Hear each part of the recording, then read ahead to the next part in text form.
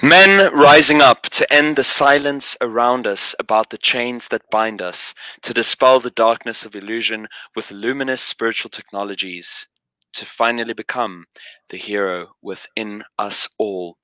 This is Arise, the Honest Man's podcast. I am Karuna Avatar Das. With me is Jai Jagannath Prabhu, as per usual, my dear co-host. And today we have a highly qualified, very experienced, most esteemed guest with us, Rasanath Prabhu. Rasanath Prabhu, he was actually just telling us that this is the very first time that he's going to be sharing this story in a public setting in this way. So it may just be the case that many of you with us today don't have, or whenever you hear this, are not familiar with Rasanath Prabhu. So I'll just give you a bit of his background. Truly a very impressive resume, I must say.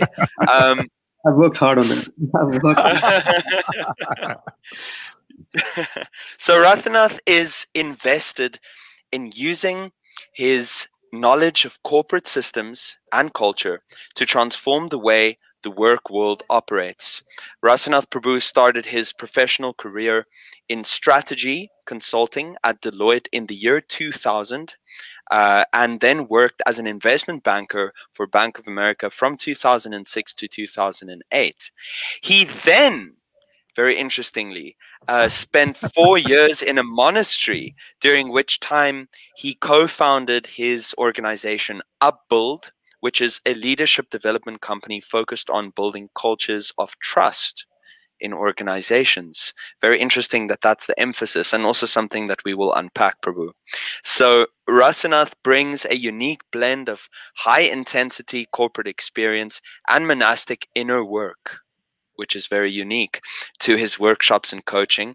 He coaches numerous leaders across multiple verticals, ranging from hedge funds to tech startups.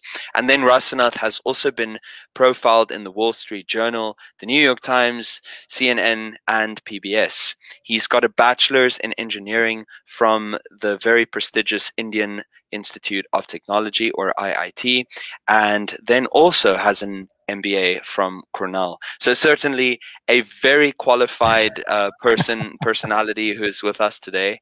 And we're very honored to have you, Prabhu. Thank you so much for coming, gracing us with your presence. Thank you indeed. We want to start with your story, from investment banker to ashramite monk for 4 years to discovering your business while you're in the ashram. That's just like kind of far out. I have to say your story did extend quite beyond you, because I was living in Chicago in the ashram at the time. And we heard about you joining the ashram. And I remember being particularly astonished because, I mean, not that you should share this, but this was what we were told. You were making bank. You were making like a lot of money. And some figures were given to us at that time. And then for you to like let go of that and enter into an ashram, I was pretty astonished and impressed by that. And then to discover your business inside the ashram. So I want to start with that story. It's just a little bit of fascinating, from the investment banker part to what motivates you to. It's not easy to let go of a bank like that and then join an ashram and then discover your business. Thank you. It's suffering makes you do things that you think you wouldn't do otherwise. So I can honestly say, so I wanted to work on Wall Street since I was 13. Wow. The I guess if you could call it inspiration, came from. So I grew up in India. I grew up in Mumbai, and I grew up in a very interesting time in India where India was making a transformation from what was traditionally socialist to a more capitalistic way of seeing things. Opened up its economy to foreign investment. And one of the biggest things that came to India at that time was TV. So we had access to, I grew up watching a lot of American television. And I, somehow I had a fascination for it. And one of the earliest things that caught my attention was the movie Wall Street. No, what I heard was the original purpose of the movie was to show what happens to people who work on Wall Street. But I felt very inspired by. I took a very different lesson. Let's say my young, impressionable mind felt like, well, that's the place that I'm meant to be. Subconsciously. So I did make my way there. Fast forward 14 years later, and right before I had my banking offer. So I had already met the devotees before that, and I had this interesting juxtaposition of ambition and knowing that at some point in time in my life it will all be taken away, and I didn't know what to do with that feeling. But there was just so much inertia around the ambition coming from perhaps my past life, from the samskaras that I had gained in this life, that the tailwind behind the ambition was just so strong. But there was this schizophrenic internal side to me that also. I find that happens a lot amongst devotees. Anyway, just putting out there. It's true, and I also think that that's why we also become devotees in the hope of solving this. What I realized is when I became a devotee, the schizophrenia just increased. Right. And then we don't know what to do with it. Right. Yeah, it becomes even trickier. Territories. It's precisely what happened to me too. Right. And somehow we convey the message that we feel like we've solved it, but the reality is we get sucked more into it. There's a term for it too. It's called spiritual schizophrenia. You have read Anton Bison or heard Ravindra Shrupal speak about in his series The Cure of Souls, which again was a very inspiring part of this entire journey that I've had. He talks about this term, spiritual schizophrenia, and what it leads to. It's calling us into a deeper place. So I was experiencing some bit of that, but not knowing. I didn't have the vocabulary, the words, or even the emotional strength to explain it or express it articulately. And then in 2005, just before I was about to step into this world that I had so long longed for, right. I had a near-death experience. I had a very crazy experience while I was visiting a hospital for a regular checkup. This was at Cornell University. And through that process, I recognized I had a condition called, it is in regular terms, it's called a vasovagal reaction. It's a reaction that when the body perceives some sort of an external attack of sorts or some sort of sharp pain, the entire body starts to shut down as an auto response. Oh my God. You can't predict when it will happen. But it does happen, and I've had at least 2 other episodes after that. It's just that you know what it is now, so you just kind of like, okay, I just have to walk through this kind of response. But at that time, I didn't know what it was, and my body started to shut down. This was a regular blood test, and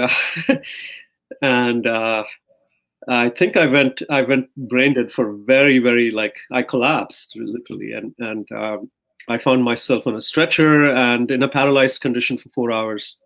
Dang. And that was a pretty, it was a big wake up call, I would say, and it really had me ask, well, what am I really doing with my life? Nothing like a little death to make you ask that question. A little flirt with death. Yeah, and I've theoretically I had questions about death and dying, which is what brought me to Krishna consciousness. But this was a second reminder that closer to home. And so, but then the inertia, right, of this ambition and it makes us forget all of these things. I didn't forget the experience, thankfully, and I prayed that I never forgot it. I continue to pray that way. But what it did was it actually widened the schizophrenia. So there's the wind coming in this direction of the ambition. Right. And there is this really questioning, the side of me that's really questioning, well, what am I doing? But helplessly questioning, because I don't know what would be the positive alternative. Yeah, really, because I didn't know of anything else. I had lived my life on this, right? So I made a decision to actually live in the ashram, which I was very closely associated with in New York at that time. And while simultaneously working on Wall Street. So I did that for 2 years. The ashram was my home. Oh, wow. And one of the biggest experiences from that is you don't get enough validation from either side, so you still don't know where you belong. Oh my God! Yeah. I was hoping that it would be better, but it really was. Right. So in the bank, you're considered to be this person who is doesn't drink, doesn't go to strip clubs. Just what's up with this guy, right? People are talking behind your back. You've never truly considered a banker. Although I did my best. I had the steel strap watch. I had the square shoes. I did everything possible. The Brooks Brothers shirt, everything possible. But you still don't show up that way. And in the ashram, it's a very different thing. Oh my God, wow, so much materialism. Right. So no sufficient validation either place. So you kind of feel like you didn't belong. But I think that journey was very essential for me to resolve this internal strife.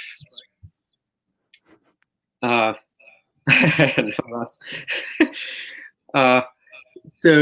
the strife was real.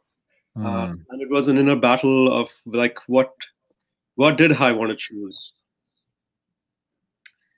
And so during that time, those 2 years in the banking world, I saw a lot. It was also the time when the economy crashed, 2008. Oh, true. I saw the high. 2006 was the peak. Going into 2007 was, from a point of view of salaries and what people were making, was just insane. I have to sign a piece to accept the offer. I was paid $60,000 just to put a sign on the ship. Oh my God! It was great. It was just unprecedented times, really. And that makes you feel like you've done something, you've achieved something. The ego feels very, very good. But then when I stepped in, it was suffering. It was real suffering. I saw the emptiness, experienced the emptiness myself, and also the amount of fear, comparison, the stress that were generated when somebody made, you made 250,000, somebody made 275, and your stock price just fell to zero. That's the visceral feeling. Wow. And it was. I had to really take a very hard look at my own life and the choices that I had made, and the suffering that I was going through when I was in banking.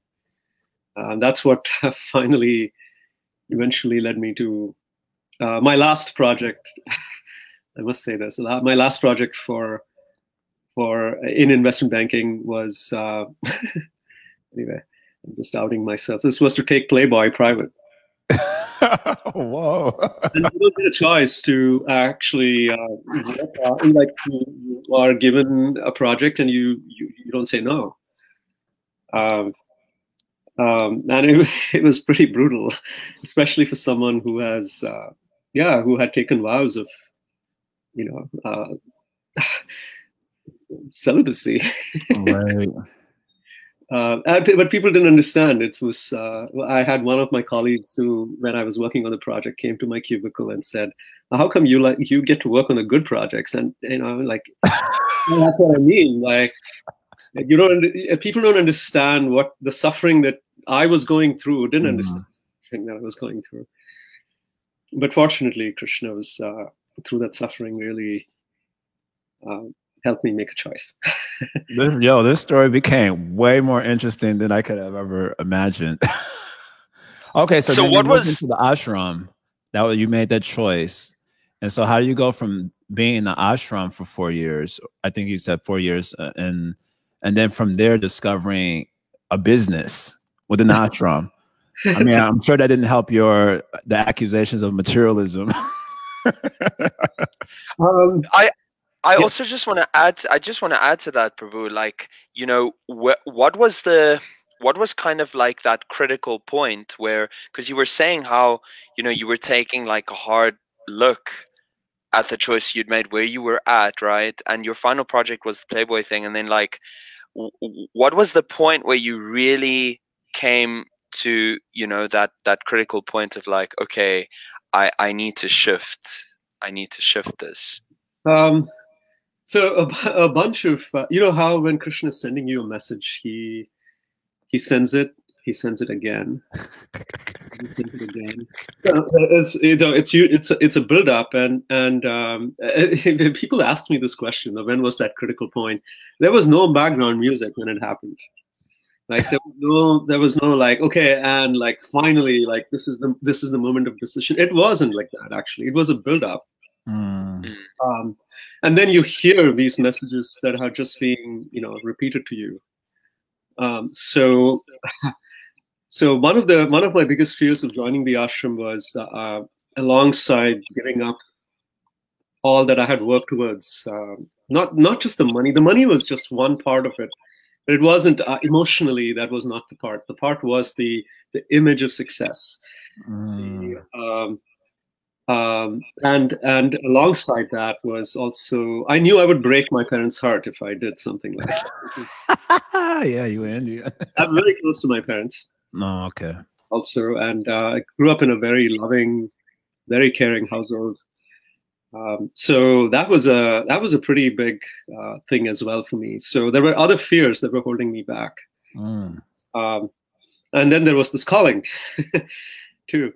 So to me, some of the repeated messages were, I remember coming back from work one evening in 2008, and Sachinandana Swami was visiting, you know, very appropriate that he just did an episode with Maharaj. And I remember going into the ashram really late at night. Maharaj had given a program. Everybody was asleep, and Maharaj had used the bathroom and was coming out. And I entered through the door, and we saw each other. And he, you know, how he's like, you know, he does this sometimes. He called me, and he looked into my eyes, and he said, "Blessings are the winds that blow on the sails of ships and take them to places where they otherwise wouldn't go." Wow. Wait, can you repeat that? Blessings are the winds that blow on the sails of ships and take them to directions that they would otherwise not go. Wow. And that's all he said that night. But it was one of those things that really, I feel like there were blessings coming in many different ways, through instructions, through desires, through other people encouraging me. And then the suffering all coming together to then finally like realize, okay, it's clear what Krishna is saying. This is what I need to do. Wow. That's far out. Okay. So now you're in the ashram for 4 years.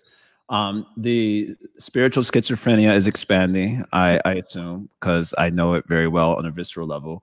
And, somehow you go from there to getting an inspiration to start a business while in the ashram, your upbuild business. So how does that come to be? Yeah, and I also just want to ask, just to clarify, Prabhu, you were in the ashram working as a banker still on Wall Street, but you were in the ashram for 2 years, right? Yes. And then did you then leave your job as an investment banker and continued staying in the ashram, but now you're committed in a full-time capacity, right? Yes. Okay. So I had between the banking and joining the ashram, I had to work another job so that the visa situations and everything get sorted out. But that was a placeholder, and then I joined full time. Okay. So then back to Jai's question, like how? Okay, so then you get introduced at some point. The Enneagram comes into the picture. That was a journey too. So my first contact with the Enneagram, and for those of you who don't know the Enneagram, it's on a very broadly, simply put level. The Enneagram is, you could call it a personality typology, but it's much more than that.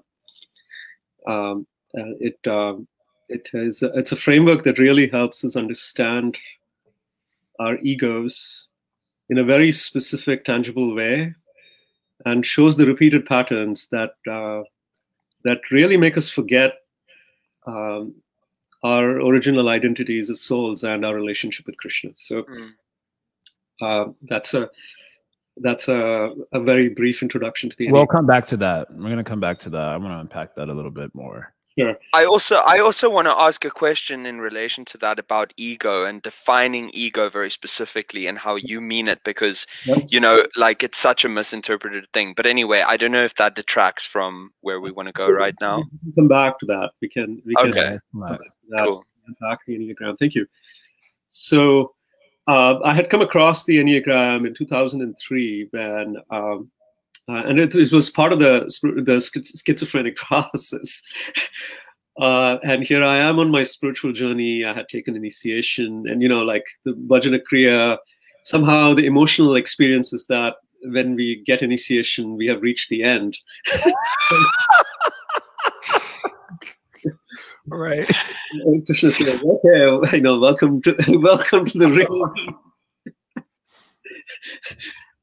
So head dive, like jumped into what I didn't experience, what I didn't really expect would happen. But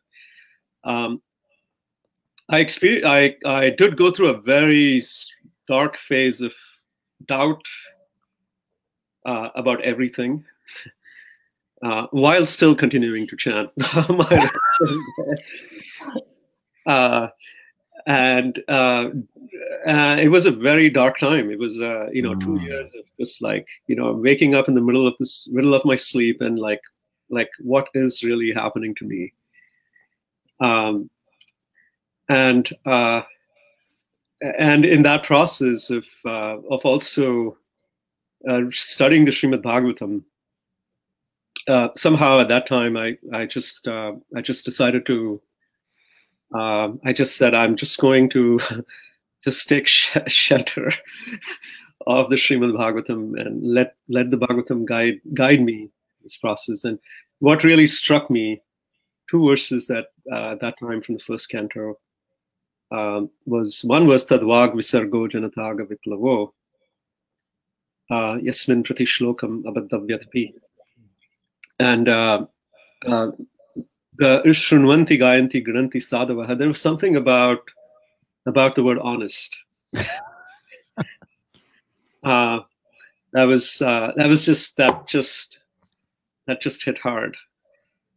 And the honesty and the revolution, there was just a very, very strong connection between those 2 words. And I took that to be an internal revolution, something that really needs to shift and change.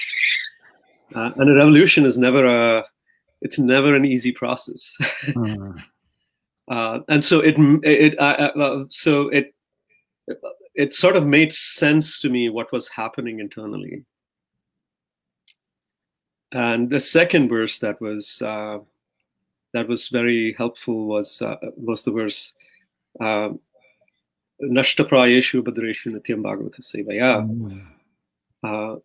And so I realized that Nashta prayeshu badreshu, the stepping into that tricky territory of the abhadras, actually just like walking through it, needs to be usually we speak about Anartha Nivritti as this, oh my God, this is a long thing that, you don't know how many lifetimes you be.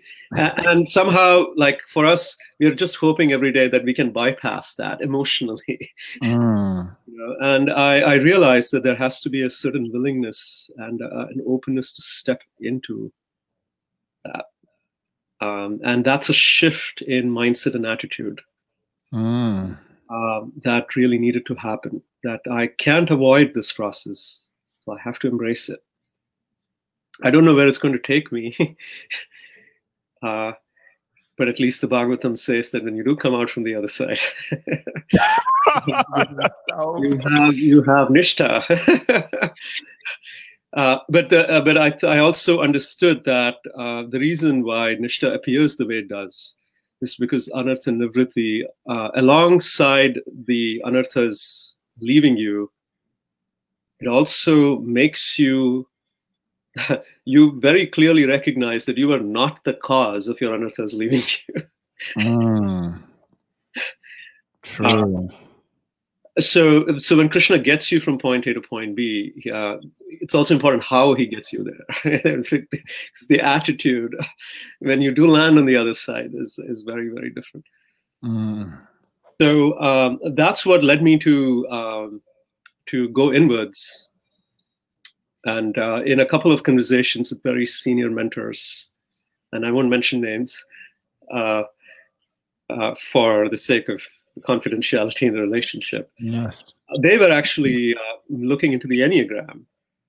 And these are people that very advanced Vaishnavas, I would say. And they had used the Enneagram as a way of counseling, but also for understanding themselves. It was like very hush-hush. So I received a recommendation to maybe twice. Again, Krishna sends that message a couple of from different places. So that's when I opened the book, and this was Don Riso, Russ Hudson, who were at that time the preeminent teachers of the Enneagram, and their backgrounds were very interesting. Don Riso had spent 20 years in a Jesuit church. And Russ Hudson had done a lot of work with G.I. Gurdjieff, and in understanding them, I realized that even if they were on different paths, something about their commitment to the inner journey was very pure. And so, I'm not gonna.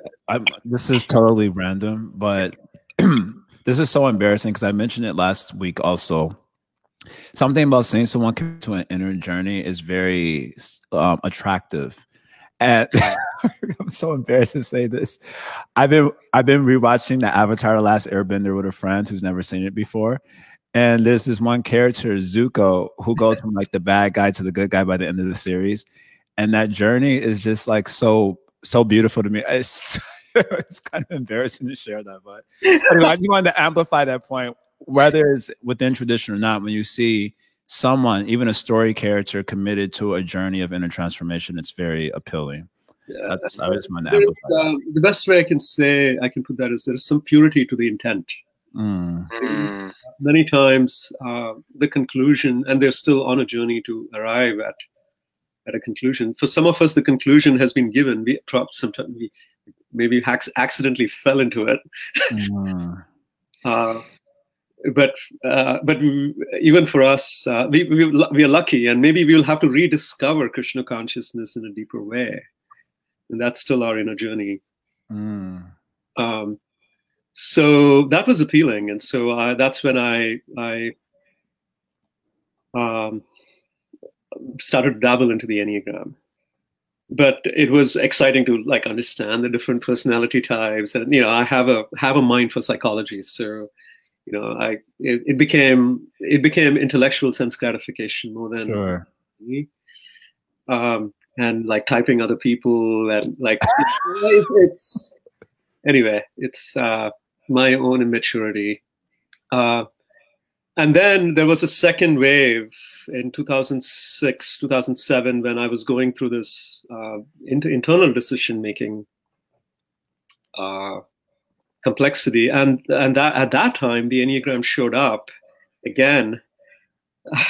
And at this time, my reaction was, I don't want to read this. I don't want to see this, because it was showing things about myself that I had to look at. Oh, true. And that hurts. It's like, and then you also recognize, well, something here is true. C.S. Lewis, I love this quote by C.S. Lewis. If you are looking for comfort, you will never find the truth. If you're looking for truth, you will eventually find comfort. So there was something there that I had to really look at again. So I went back and I reopened, and I really took a deep dive in understanding my own ego's complexity. And then in the ashram, so this is the third part of the journey. I was in the ashram, and we had, at one point in time, we had 21 brahmacharis staying at the Bhakti Center. Wow. I remember those days because I would visit on occasion. And so we were actually left with well, how do we care? We were not trained in any sort of formal counseling. And we also recognized that people are coming from very different backgrounds, very different experiences, perhaps even trauma. I know that I had I had some painful experiences. Dude, life is trauma, but we'll come to that on another episode. So and then the ashram becomes a way in which all that trauma actually plays out. And also because the ashram is a very complex environment. The ego has not gone away, but you're denying things that the ego actually so strongly craves for, and add a layer of the trauma to it, then you just don't know. And so you see, it's very complex. And when I saw the complexity, both in myself and in other fellow ashramites, I didn't know where to start, how to work through all of it. So as a team, the leadership of the ashram, we got together and we felt like, it'll be important for us to get trained in something that helps us, both ourselves and to really care for other people. And so all the research that had gone into understanding the Enneagram from 2003 to 2010, we felt like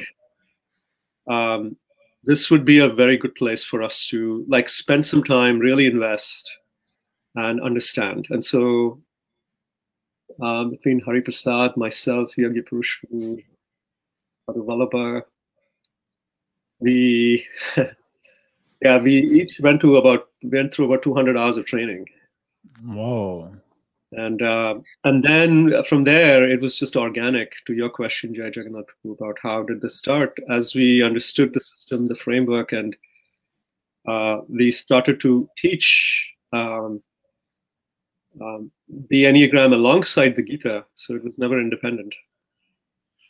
You would have programs like Gita night, and with it also came an Enneagram sort of report, or how did that work? So we had charted out a journey, and the idea was it was called Excavating Your Ego. And the end of the journey was basically leaving people at a place where they can actually step into the Gita through Arjuna's shoes. What happens when the ego is challenged, and why is it challenged? So that was how we had structured the journey.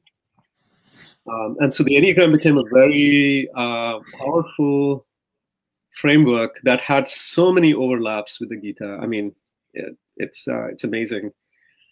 That really helped us speak a language and give people very tangible experiences about their suckness. That then opened the gates for them to inquire spiritually. Wow. That just grew very organically. where companies started inviting us to come and speak to their teams and do workshops for them. And then people started visiting the ashram from that, from organizations, leaders of organizations. So it became a very organic way to bring people and introduce them to the Gita who otherwise wouldn't necessarily be interested. Right. And that success wasn't met with like necessarily like open arms, from what I know. And I would like to get to that part, but before we do that, I would be interested to hear, because our time is a little bit shorter today, the sort of religious roots of the Enneagram, which I think it would be interesting for me, at least, because at the Bhakti Center where I was serving, a lot of devotees there started to get into it or were into it. And I think I have a little bit of that contrarian spirit. So if I see too many people into one thing, I'm just doing the opposite. I don't even care. And so I never allowed myself to really try to understand or step into it. And also, I'm a kind of old school training devotee. So Dharma projita kaitava trapanamo. This is cheating Dharma. That sort of mentality is very strong in me. Although I'm open because of the sort of things that we hope to do, even through our rise. But I would like to hear, I think it would be interesting and important for people to hear the sort of religious roots that you were kind of sharing with me with the Enneagram. Yeah. And let's just start with that. It's funny, like just like with any powerful system, even religion for that matter, it's stripped away from its roots, and we call it appropriation in modern terms. Right. So being appropriated. The Enneagram has also experienced a fair bit of appropriation, and when it finds its way into the mainstream, it feels like a very a personality type that you can put somebody in a box. And but the roots of the Enneagram actually lie in mystical traditions. It's and I can explain why. Also, you'll see a strong whiff of, and this has been acknowledged, a strong influence of Vedic culture in the system as well.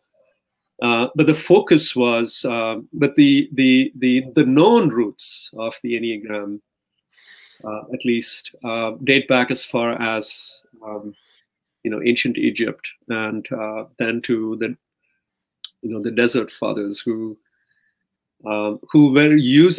actually were looking at repeated patterns in terms of how they forget God. I could write a book on that too.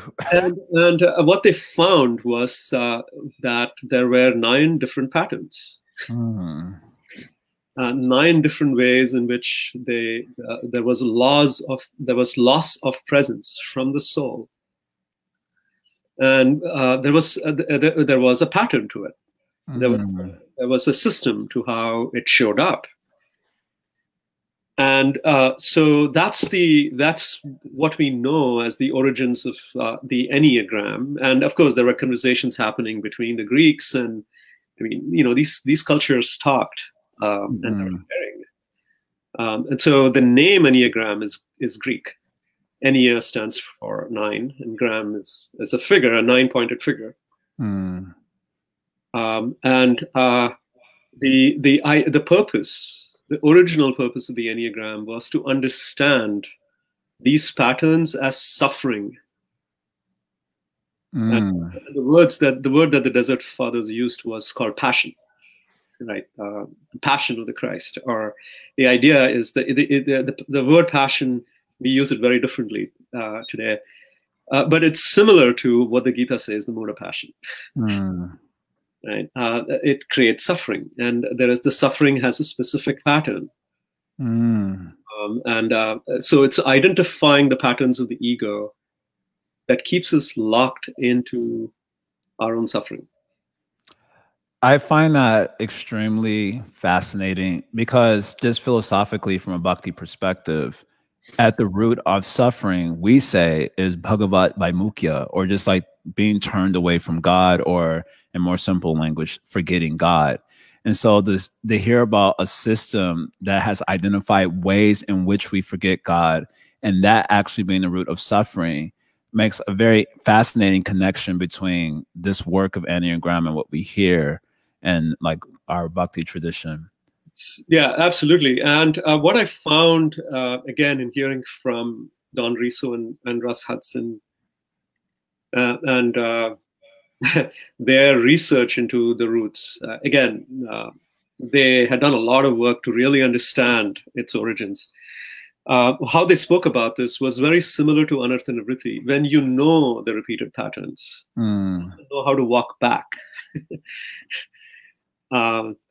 And it's very interesting when you put the layers of, when we talk about prarabdha karma, and we typically, emotionally at least, talk about prarabdha karma as things that we need to experience, meaning from the outside. Right.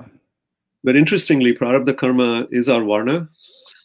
Right. And prarabdha karma is also the fixations that are so deep that we are carrying past, that are so abstract, but have such a force in terms of how it's affecting our decisions, our relationship with Krishna, and our relationships with the devotees. That when we understand that box, that black box, it helps us take full responsibility. So again, this is not a substitute for our relationship with Krishna, but it can be a very helpful framework for the process of Anartha Nivritti. One thing I'm hearing in my old school training, Bhakta voice, everything is in the name. Everything is in Srimad Bhagavatam. Yeah. And, you kind of get this sense where, if you just chant, and I like to say that I don't know anyone who's just doing that. So I don't think it's a good argument. But, there's kind of this sense like, why do we need this? Why do we need that? Because, if we just chant, then automatically, that word comes up so much, automatically, Anartha Nivritti would come through, or these defects in the schisms of the soul, so to speak, will be rectified. Whereas when I'm hearing from you, it makes sense to me that let me excavate the ego. You used that language earlier, so that I can see it for what it is, and I'll know how to work with it, and then I can more easily transcend it. Yeah. So I'm sure you must get this doubt, or maybe this doubt came up when you were first interfacing with this, and how do you answer that? So the way I've understood it, and this also, what shed a lot of light to this was in 2004 and 2005, I went through, I obtained a series of lectures that are now available in public, but at that time they weren't, both by Ravindra Suruprabhu, one called Spiritual Foundation for Reform, and the other one called The Cure of Souls. Understanding pathologies in an institution. And it was remarkable. It was actually, what it did to me was it just demystified the complexities of what Anartha Nivritti in an institution can look like. And as Father Rohr, Richard Rohr, who we know, talks about, who also was one of the preeminent pioneering teachers in the Enneagram, he says, right, in the process of avoiding necessary suffering, we create a lot of unnecessary suffering. That's a good one. I got to write that one down too. It's very powerful. And again, he says how if we don't transform our suffering, we will inevitably transmit it. And I saw myself doing that. And here's where the important thing is. When I transmit suffering, that amounts to offenses, both in my relationship with the devotees, but also offenses in terms of really accepting the process. So everything will come when we offenselessly chant the holy name. I'm not talking about pure chanting. Right. This is not the offensive part first. Talking about namabhas, right? Like it's our effort. And so I recognized that a big part of namabhas was working on the anarthas, systematically, relentlessly working on the anarthas. That the word tivrena bhakti yogena, the word tivra has this emotional sense of relentlessness. It has like it's Sure. like, it's sharp. You don't take your eyes off even for a moment. My aspiration even today is to approach my japa from that place, just offenselessly chanting the holy names. And what I recognized again was the repeated patterns that took me away from it. In my relationships, in things that occupy my mind, my insecurities that come in, I'm sitting down to chant japa, and there they are. They show up. Hi. And the third thing that it did was then I really understood my prison. And this was a very powerful experience as well. And I wish I can go back there time and again. Your prayer, your call to Krishna actually becomes more real. You see the gravitational force of your ego, you see it very clearly, the specific patterns and your absolute inability to break free of it. And that just makes you really want to cry out. Is that a rhetorical question? Hearing this and this statement, in the process of avoiding necessary suffering, we invite a lot of unnecessary suffering. I'm thinking of another C.S. Lewis quote because I'm a fan of his. Also, I grew up with C.S. Lewis, reading him, and a quote of his that I really like from his Screwtape Letters, which is an amazing book, which is very similar to this Enneagram sort of conversation in ways in which the mind deviates us from remembrance of God. And toward the end of the book, he says, courage is not only one of the virtues, but it's the essence of all virtues at the testing point. That's right. And so hearing you speak now, I'm having the courage to lean into that. Like, if you really want your prayer to be authentic and come from a place of, but it sounds kind of scary, and it sounds like one needs a sufficient amount of courage to really do that. And I guess this is kind of tangential, but maybe your story, just in general, how do you inspire people to get the courage to do that? Because it doesn't seem like something someone would necessarily step into if they didn't have to. And it also seems like it requires massively deep levels of self-understanding, to really, really know, and be able to understand the intricacies of your ego mask. And it almost seems like, because in Nartan, it seems like this is the whole process is very conscious and very intentional. Yes. Another scary thing. Is it? I wonder how many people in today's world, where people are so distracted, so weak, and just being capable of that level of self-understanding, and then the courage to push against it, and it seems like a very elevated thing. It is. On one level, you can say it's elevated, and on another level, I would say, I think this is where I consider my share of responsibility, if you could call it. I want to create pockets where those kinds of sangha we create spaces where we can step into from a point of view of sangha, from a point of view of conversations, and from a point of view of deliberate practice. We're bringing that kind of tivra, that kind of intentionality to our bhakti. Because in that process, this is the beauty. Krishna reveals himself, it's like layers, it's like whales that actually lift. And I feel like Anartha Nivritti, as much as it's said to be oh my God, this is so difficult. To me, the intentional part of Anartha Nivritti is the dark night of the soul. And Krishna is present in the dark night of the soul in a very mystical way.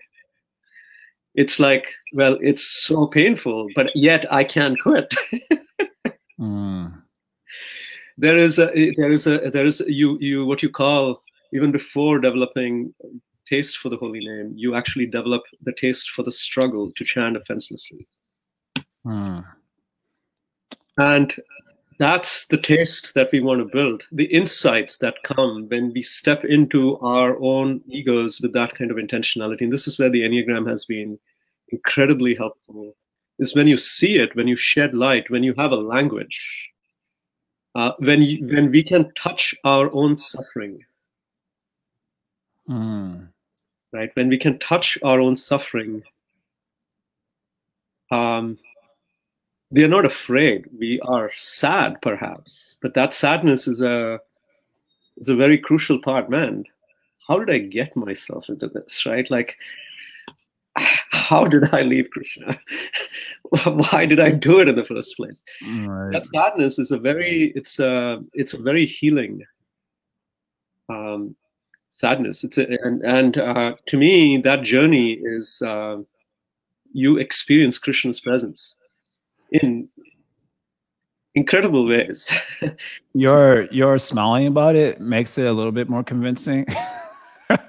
I'm also reminded of Durdhaivam Indrishami Hajani Na Anuragaha, that line from Sri Shastakam, where speaking to this idea.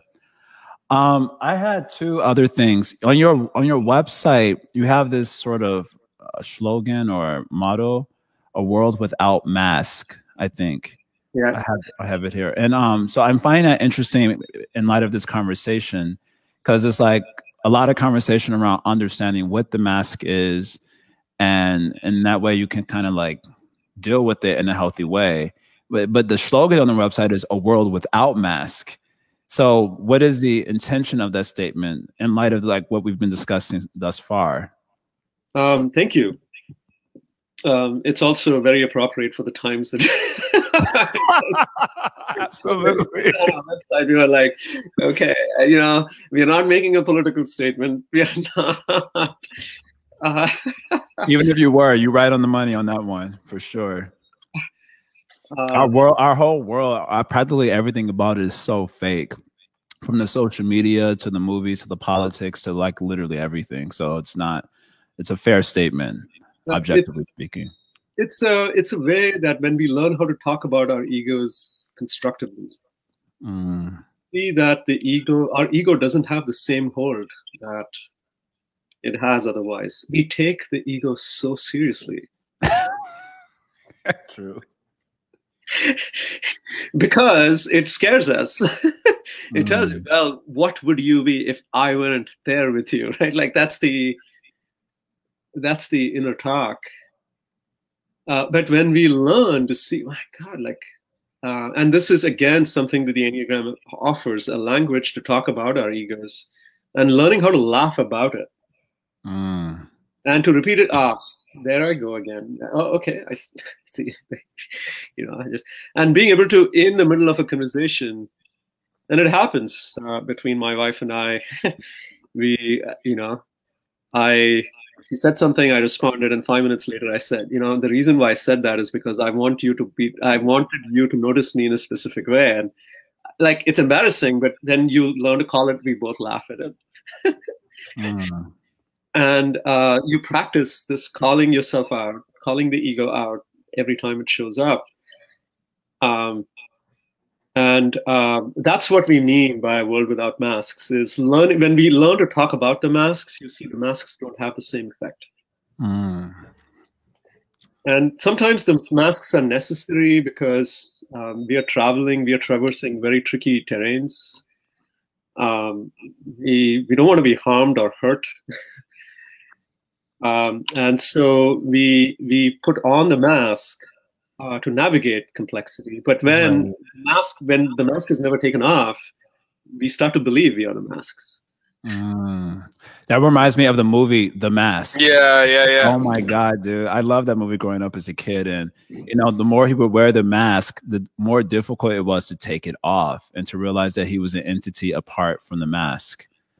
Right. So, and you also get addicted to what the mask gives you. Right. So this goes back to the question that you asked Karuna Prabhu about how do you define the ego? The ego is and as Prabhupada defined it, the false ego. Ego, at its core, is identity. That's what it is. Right. The false ego is a false identity. Yeah, usually the way we use it in our community often is as hubris. Yes. So that's why it becomes like this whole dangerous thing. But more fundamentally, it's a sense of identity. It's just a sense of identity. Now, what I have done is projected it on something that's false. And that's the Vayam Dvitiya Viniveshitasya Ishadupetasya Viparyayo Asmriti. So the forgetfulness happens. But then when that happens, then I am wounded deep down, and I feel like I have to complete myself. I have to become God. In comes the ego. Like now, the ego's, the false ego's sole purpose is to play God, and we do it in a specific way. Right? We have our own flavors for it. So that's the we become attached. So now here's the tricky territory. So the ego, what it needs for it to survive is validation. And endless.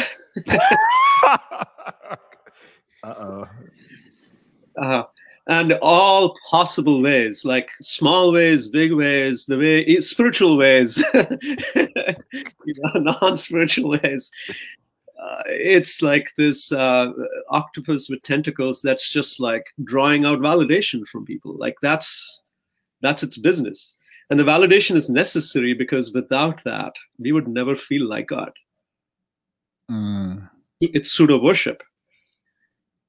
Right, and that's the only way the ego can survive. So, so what the Enneagram shows is specific kinds of validation that each of the numbers need. And when it doesn't come that way, then we are triggered. That's very fascinating. Just, Oh, sorry. Because our time is very minimal, I want Karuna to ask his thing, but we only have a little bit of time left with you. And I would like to hear about your relationship with this, who is it? Don Russell, Rudd Hudson? I know I butchered the name there. I'm an American, so we do that. I'd like to hear about your relationship with them a little bit, which was kind of something interesting that you shared with me also. But before you get to that, Karuna Avatar, I'm sorry, I just wanted to, because our time is less. It should be okay. Just something which is occurring to me, and I have other thing which I'm also very curious about, but what is the necessity of becoming to bring up Richard Rohr's idea of becoming thoroughly acquainted with the ego and developing the ego in order to be able to really renounce it and eventually put it aside? Amazing question. Yeah, falling upward, right? This is falling upward. I have to say, I practically got all my friends into that book, young friends, particularly at the moment when they were transitioning out of the ashram. And it's interesting because that's when you also said you read that book, and that's when that book was recommended to me. And I just want to say, just experientially to Karuna Avatar, that I definitely see its viability just in my own ashram experience of not like joining and not really having an identity. So like anything, it was like, okay, I'll take this. And then trying to build your identity within the institution. So wanting to be a sannyasi, wanting to be a GBC, wanting to be the best kirtaniya. And so the work that you should have did before you join gets done in this space. And so the time that you're supposed to be making spiritual advancement is actually getting co-opted by this sort of material building and validation of the ego. Anyway, just on an experiential level, I just really resonate with Richard Rohr's idea there. But yeah, maybe you have an answer to this, Rasanath. The idea of the two halves of lives, and this is where I think Prabhupada also really started to think about Varnashram towards the end of his manifest pastimes. Again, we see so much in the Chaitanya Charitamrita about Mahaprabhu. That's not where that's pure bhakti. But Varnashram has a place and specifically a very big place in the Anartha Nivritti stage. Mm. The reason for that is, again, it's not a substitute for Krishna consciousness, but the ego can't let go if it's not healthy. Boom. It can't. Yeah. And so the reason why the varnas and the ashrams work the way they do is the first part of life is building up to a place where the ego is healthy, and that doesn't mean it understands its place. It's very aware. It also knows it needs to die.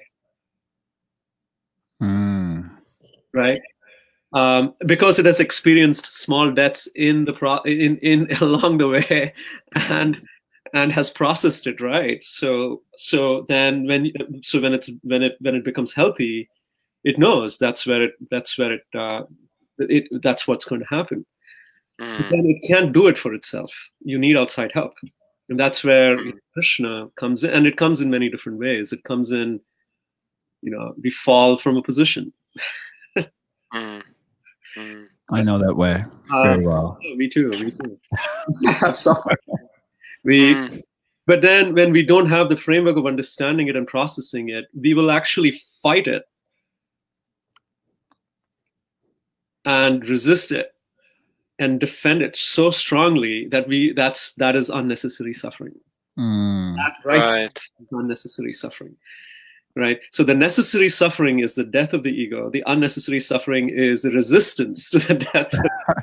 Amazing. My Guru Maharaj Mahatma Prabhu gave me an instruction recently where he said that everything that I'm saying right now, like everything that he talks about, is based on been there, done that. And then he said to me, but now you need to go out there and do that. It's true. And so the ashrams are also generated. It's like they are the varnas and the ashrams. They are created in a way that helps us actually build a healthy ego, so that we can let them go. That we can let it go. But when we do it incorrectly, right, and we do it in a skewed way, and this was my realization. When you are a brahmachari, when your psychological system is actually saying you have to become more independent, but your institutional system tells you have to become more dependent, you're torn apart. You're schizophrenic. Right. So the timing of all of these things have to be very the guidance and the timing, all of that have to fall in place for us to be able to, in a healthy way, be able to relinquish the ego.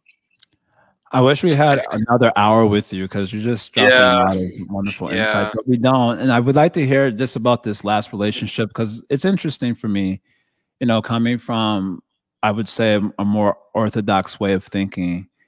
If you're not a devotee, you're bad association. And even if you are a devotee, you're probably bad association too. I'm gonna have to analyze you first. Damn, bro. You're orthodox. Everyone's basically bad association if they're not Srila Prabhupada or not some advanced soul. And I obviously, like I said, I'm an orthodox thinker, so I still think like that largely, but I have opened myself up to trying to appreciate truth wherever I see someone reaching for it. And I think that's healthy, at least for me on a personal level. So I was kind of, and I know your time is last, so you only can give a summary of this, but your relationship with these, how do you say their name? Don Riso and Don Richard Riso and Russ Hudson. Yeah, you had an interesting relationship with them that you were sharing with me. I'd like to hear that to conclude. So to talk about the orthodoxy, I was very. I think a lot of people don't know this about me. I think many people think that I'm just a liberal and out there doing this thing. I don't know what he's doing. I've heard comments about it's fallen down. Oh my God! I internally, I'm a conservative actually. Yeah, I know it well. And so it's been very helpful for me to actually okay, what am I taking up Is this? And so what I've also appreciated over time is all of those criticisms have only been helpful because it just reminds me of maybe the place that it came from wasn't necessarily always sensitive and understanding of the truth, but I've always tried to take all of those criticisms as Krishna's way of telling me that I have to be careful. And they have basis, because in Krishna consciousness, a lot of people substitute other things for, and it takes them away from their devotional life. It's tragic. For me, we have navigated it very thoughtfully, tried to, without any sense of bravado, and always having people around us to tell us, okay, if you're going too much, well, how should we pull back? So without a proper support structure and system in place.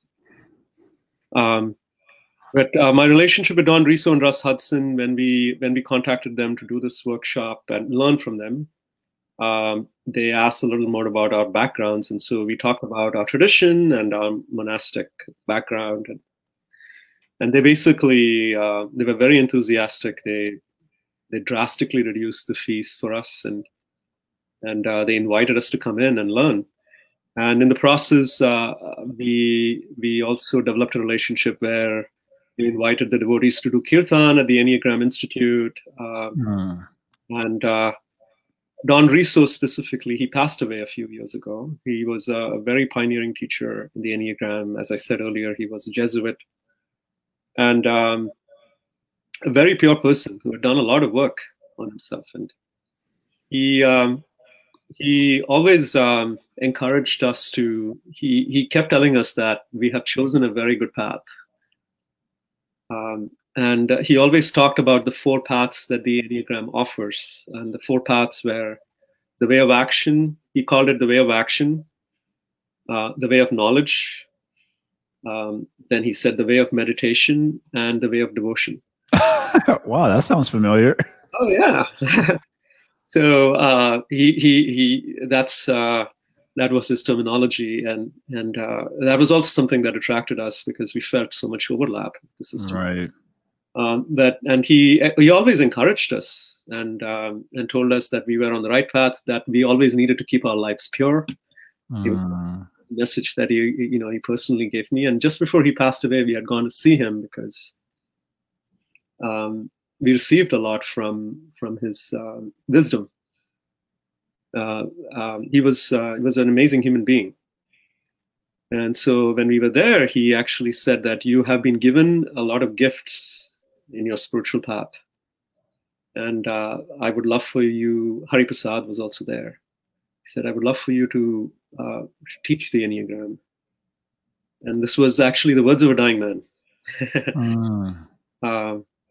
And I felt very privileged because they're very, very conservative about who they ask to teach. And so I felt like there was some blessings that came. Wow. So it was it was and continues to be a very very sweet relationship. It has only enhanced my devotion to Krishna.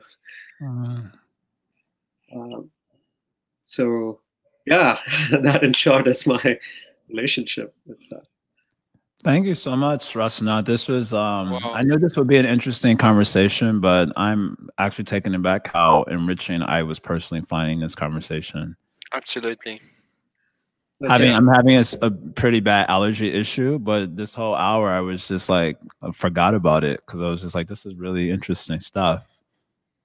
Thank you. Thank you for giving me a platform to share. I've never, as I said, I've never really shared this very openly. Being sensitive to perception and readiness, and also being very careful about whether it's my ego's way of wanting to prove and and show people who criticize what this is all. I don't want to play any of those games.